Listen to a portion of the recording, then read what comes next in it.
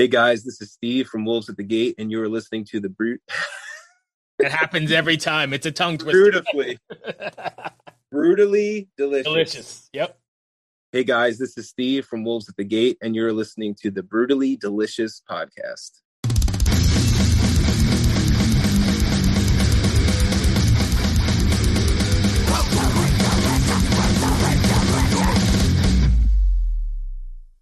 I'm Bruce. Thanks for joining me. I appreciate your time. Yeah, no problem. I think I saw you guys. Well, not I think. I saw you guys back here in Richmond, Virginia. You guys were on the Red Jumpsuit Apparatus tour a long time ago, right? Yeah, Like 5 years ago, 6 years ago, maybe even more. I don't know. yeah, sounds about right. Yeah, I think I saw you. You played the Canal Club here. Oh, cool.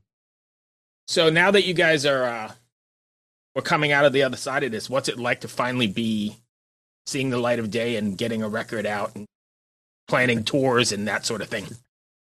Yeah, just feels normal, so it feels good. Yeah,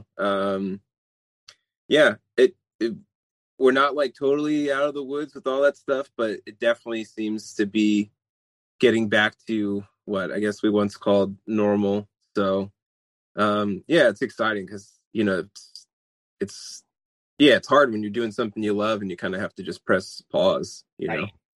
Are you doing anything different to prepare for this round of record releases and touring and that sort of thing, or is it just same old, same old? What do you mean? Like in anything in particular? Or? I mean, are there different precautions you're taking, or different? I don't know, maybe not doing meet and greets or any of that sort of thing. Well, we've never really done meet and greets. We generally just hang out after the show. Really, it's just going to come down to the venues and their regulations, because every city is different too, or every state for that matter. And also, it also depends on, if we're not the headliner, I think for the most part, they're kind of the ones who generally dictate Right. what happens there. So really for us, our preparation is we just want to be able to be flexible. And yeah, do the best we can to, if we are playing shows, we want to give people what they paid for, give them the best show we can give them, and also get a chance to connect with fans, but also at the same time, we don't want that to be at the cost of, having to miss the next 5 shows. Right. So there's a whole different mindset, maybe, or maybe there's not, but I would think there's a different mindset, or it's always going to be in the back of your head, right?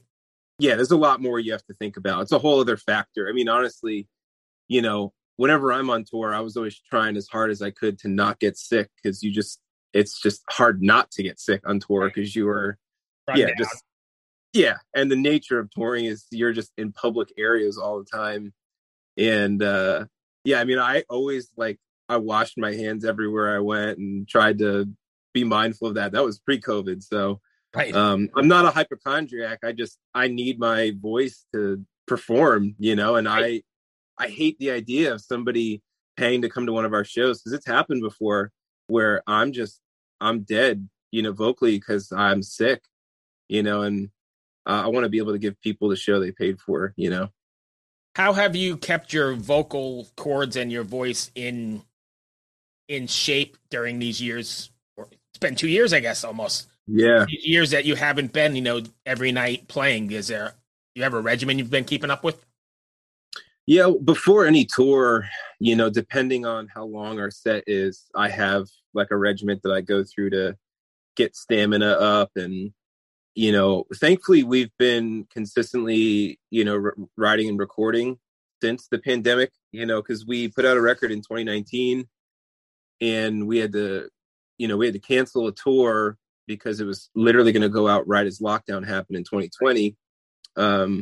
And so we just got to work on, we did reimagined versions of songs off our last record. So I got right away to doing that. And whenever I'm tracking vocals, I'm singing a ton, and so doing that. And then right after that, got to working on writing and recording, eulogies, which, again, had me singing, at least 2-3 times a week for an hour or two. So that was one way I kept up vocals for sure. But yeah, I got COVID And I remember trying to sing once I felt better, and oh man, that my butt was kicked on that because it really messed with my lungs, and Right. I had to like build up my stamina again because I was getting tired after singing like 5 songs, and I was like, this is not good. Right. So, Right. thankfully, I think I'm back to normal, but we'll Well, good. see. So Eulogies, I think, is this Friday, right? It comes Yeah, out. Now that it's out, and I imagine you said you wrote most of this through the pandemic. Is it a was it a cathartic experience? Like I imagine most of what we've went through has been shows up in this record. Is that going to be correct? yeah, yeah.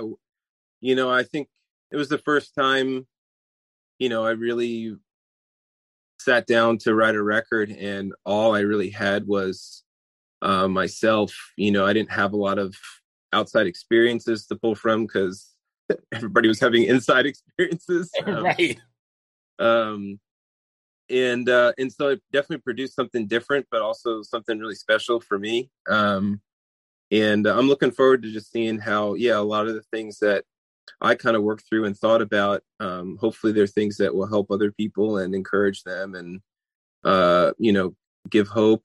So yeah, that's definitely something different because generally, there's always like a couple songs that I'll kind of write coming, just straight from what I'm thinking about, what I'm experiencing on each record. But I would say this whole record, maybe minus a song, was completely through that lens. Is there something, and this may not apply at all, but is there a takeaway you want your fans to walk away from after listening to Eulogies? Yeah, in a sense, um,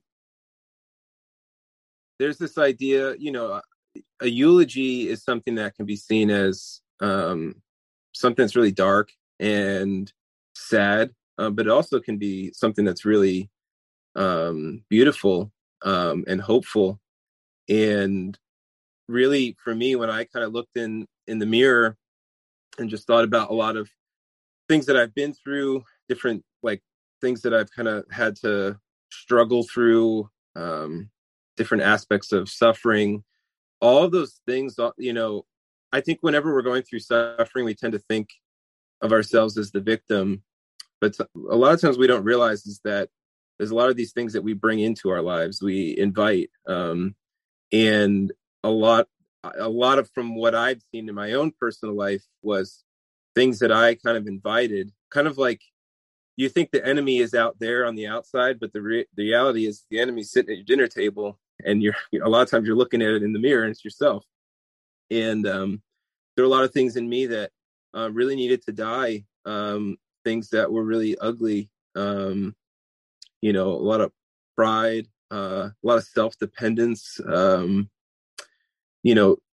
really, man, I honestly could go through a long list. A lot of times it doesn't mean much to other people, but it means a lot to me. Um, and I hope that people are able to kind of look at, I guess, sort of the things that I cataloged, if they're able to identify with them, is not be afraid of really what you see in the mirror, because a lot of our music revolves around this idea of looking at everything in life through the lens of this grace that's been made available through God. I know religion's not a topic that a lot of people like to think about in rock music, but the reality is that it touches every aspect of life, of my life, and everyone's life, whether I guess we want to admit it or not. Right. And so really my understanding of God's grace and his love has been probably the most prominent thing that has impacted my entire life. And so looking at all of these things that I guess, struggles, trials, suffering, um, they all were working to produce something better in me Right. than I could have seen.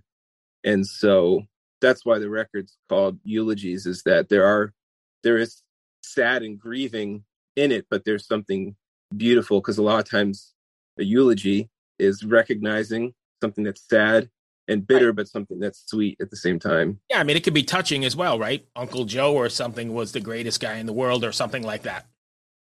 Yeah. That's great. So I imagine then with your music being so introspective and emotional, you must connect with fans on a pretty good basis. What's it like when the song you writ the song you have written in your studio or in your bedroom or whatever touches somebody across the world sitting in their living room in say India or China? I mean, that's got to be a great big payoff, right? Yeah, it's really cool. I mean, that's the power of music. I've seen how that's happened for me. As I mean, still not. It still happens.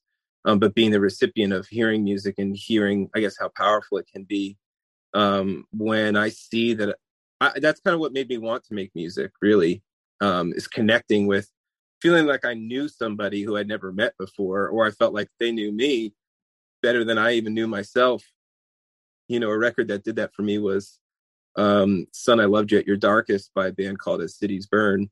Hmm. And I just felt like the lyricist described a lot of, um, I guess, how I was self-righteous, growing up, not really understanding what the gospel was about, thinking that it was about how good I must be and earning God's love and his favor, and realizing that I could never earn it, and I was actually a hypocrite, to say that I was, um, yeah, a Christian, believing in grace, but living as if I've earned it and Right. merited, God's love for me.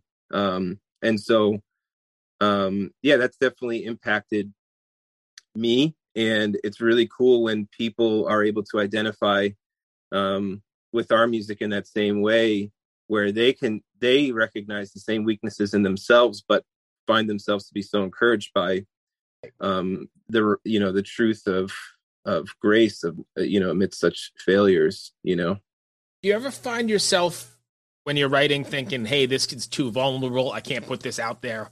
What will people think?" Or do you just throw it all in there and hope people get it? I think this is a really interesting question you asked, because you know I think there's a form of honesty that people can have that actually is self-serving. Like you're almost like bragging about All right, look how at me. honest you're being, Right. or it's for shock value. But I think there's an honesty that, I think true honesty humbles. Um, but I think false honesty produces false humility. And so really, I don't want to say anything in our music that's going to be shocking in the sense of like, oh, I can't believe he said this. But I want it to be shocking in the sense of like, wow, that's, um, maybe somebody here sees that and goes like, wow, that's like really true about me too. Right. And I've just not ever had words to put to it. That I've really appreciated when music's done that for me, where it feels like somebody said something for me that I've never been able to put into words. And, yeah, kind of like unlocks, it's like a key that unlocks, a lockbox. And the reason I asked that is because, I grew up in the church in the Christian music world, and I know for a fact, might be a little older than you, so maybe it's changed a little bit, but the religious scene, I'm not going to say Christian scene, is very judgmental and very quick to jump all over you. And I was curious if you were worried about alienating or the does this make sense? Or Yeah. the flashback that's going to come. That's probably not the word I'm looking for, but you know what I'm saying. That's going to come from putting it out there from that community, not necessarily your fans. Does that make sense? Yeah. Yeah. And to be honest, um, it's kind of like, how do I even compare this? To be honest, I don't care about their opinion, because their opinion is exactly that. Right. It's just an opinion. Um, there have been people who've had strong opinions about us our whole career. Sure. Whether they were Christians or whether they weren't Christians, and um, you know, I've just come to realize that. I don't ever write anything and just write it and not think about it. I understand the responsibility I have as an artist, you know, to the people that are listening to us. So I want to be mindful of that, and I'm not trying to stir any pots or anything. But at the same time, there's a lot of honest, hard truths that need to be said sometimes too. And some people got upset at us. We wrote a song called "Stop the Bleeding," um, because it was political in nature. And basically, the song is just about the fact that I really hate that the church has divided itself based on political parties, because that's not what we're called to do.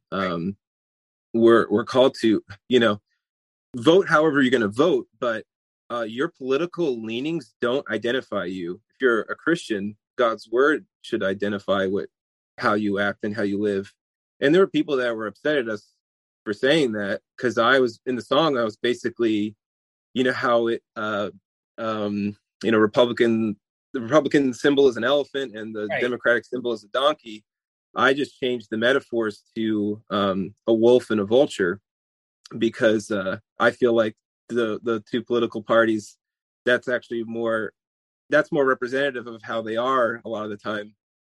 And it upsets people, and I think it's just because it upsets this idea of how we think things should look. And I'm fine with that, because the reality is, I think there's a lot of things that you just kind of buy into based on how you're brought up, and this, even in, like, in whatever church denomination you grow up in, or whatever household, that we just buy and we just accept but never question, and never test it against what we're claiming to live by.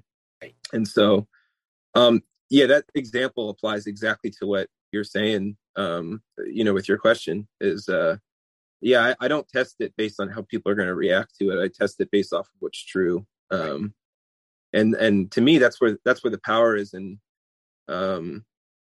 yeah, I don't want people to be impacted. I want people to be impacted by our music and the messaging there. And I don't want to pander to a crowd. I'm not interested in that. That doesn't make good music either. I think I that's think why. it's not Yeah, honest and it's not organic then, and then it yeah, doesn't, I think it falls flat. You're right. yeah. Well, and honestly, that's why I guess it's underground music doesn't feel like underground music anymore, because of social media and whatnot. But like, that's why I got into this music, because I felt like it wasn't pandering to the crowds. It was honest, and that's kind of the sad thing about Nirvana, is that bands like that got huge, and they weren't really pandering to the crowds, but they were actually doing exactly what the masses wanted. But Right. it unfortunately got commercialized in a way that probably they didn't even want it to be. So Right. So let's talk Peace That Starts the War. What a banger tune. Absolutely love it. What's been the response to it so far? Has it been pretty good? yeah, it's been good. We always just try to keep adding different elements. I think we like it when people think they know who our band is, and then are kind of like, wait, that's you. You guys put a guitar solo in there. It's just like, yeah, we like, because we like it. It's or some people, there's always something to say, but I think that people have come to realize that our musical tastes are pretty broad, and we just like exploring. And so that was just such a fun track to make, and we love just kind of throwing inhibitions in the wind and just going, hey, do we dig it? Let's go for it. And that's why we love that track so much, is that was really just us going, yeah, okay, we're not going to repeat the chorus again, the third time. Guitar solo, and let's hit him with this riff, and we'll see you later. So, and this may not apply as well, but do you ever think that it's going to be too outside of your fan base wheelhouse, or do you not care? It's just you're going to do it, and everybody has to kind of go along. Obviously we want our fans to enjoy our music, but my favorite bands are always the bands that they didn't give me the last record, again, repackaged. There's so many albums that I've listened to that I didn't like the first time, and they're now favorites, Right. because I like the idea of being pushed about what I think about, and you know what? There's tons of people who are like, they just want X, and if we don't give that to them, they're upset. That's fine. There's lots of X out there. Go find it, and if we've had people say, oh, I wish you'd write something more like this band, I'm like, well, go listen to that band. There's lots of people who don't want what that band's offering, and they want what we're offering. Right. And so, yeah, we just want to keep creating in a way that, is exciting for us too. Because I'm sure you can imagine, we're on our 5th full length and a bunch of other EPs. We want to be just as excited about music today as we were when we first started, and that's how we feel. Right. And I imagine you don't want to, I think what you're saying is you don't want to write the same record. You need to show some kind of growth or improvement, or to differentiate from the last record, right? Eulogies can't be the record from 3 ago. Does that make sense? Yeah, exactly. And I kind of love I love the idea of, as we grow, like honestly, every record, it's always exciting for me, because it's like, man, I can't believe we made this. This is so cool. This is like what I've wanted to hear. And that's what we make, is we make music we want to hear. And hopefully our fans trust us by now, that, they like us because they like our instincts, and there's a degree to which it's like, you got to give the artist the chance to grow and trust them too, unless we just totally flipped the script and started making, super cheeseball music. But probably with the way the music business is now, that's probably not the way to go, right? Because everybody's trying to just make it. Yeah. What's next for Wolves at the Gate? Yeah, like we talked about earlier, gonna do some touring. Really that's all that happens now that the album's getting released. We've got some other cool video content that we've been working on. Some that's going to get released, not too far after the records come out, and we've got a lot of other like behind the scenes stuff that we want to get out there to our fans. Especially just because of the way the world's been. We're just trying to find as many ways to connect with people that are listening to us and enjoying our music, and so through touring and lots of other cool content like that, we're going to try and connect with people. Awesome. So again, it comes out this Friday, March 11th. I've only heard the single, but I'm looking forward to the full record. I appreciate what you guys do, and I hope to see you somewhere along the road. Yeah, thanks, man. Thank you so much, my friend. I appreciate you taking the time. Yeah, thank you. Hope that wasn't too bad. We'll see you on the road here somewhere. No, it was great. Thanks. All right, be well. Welcome to us talking about our podcast for a minute. What's the name of that podcast? That's Axe to Grind, and right now you're going to be getting a little taste of it, right down to the shaky microphone and all. And my name's Bob. And my name's Patrick, and usually we're joined by Tom. Tom's the best. Tom has a real grown-up job that requires him to be at work, but we talk about decidedly not so grown-up things like hardcore music and things that people that like hardcore music tend to like. So that could be the latest shows, revisiting classic material, talking about the new classics, all the little dorm room nonsense that you imagine from niche music podcasts that you either love, want to love, or hate. Yeah, imagine all the emotions that you have towards a genre that has impacted your life, and then condense them down to an hour to 2 hours a week. So triangulate your speakers, think about jumping off the bed, singing along, dancing like an idiot, and listen to Axe to Grind podcast.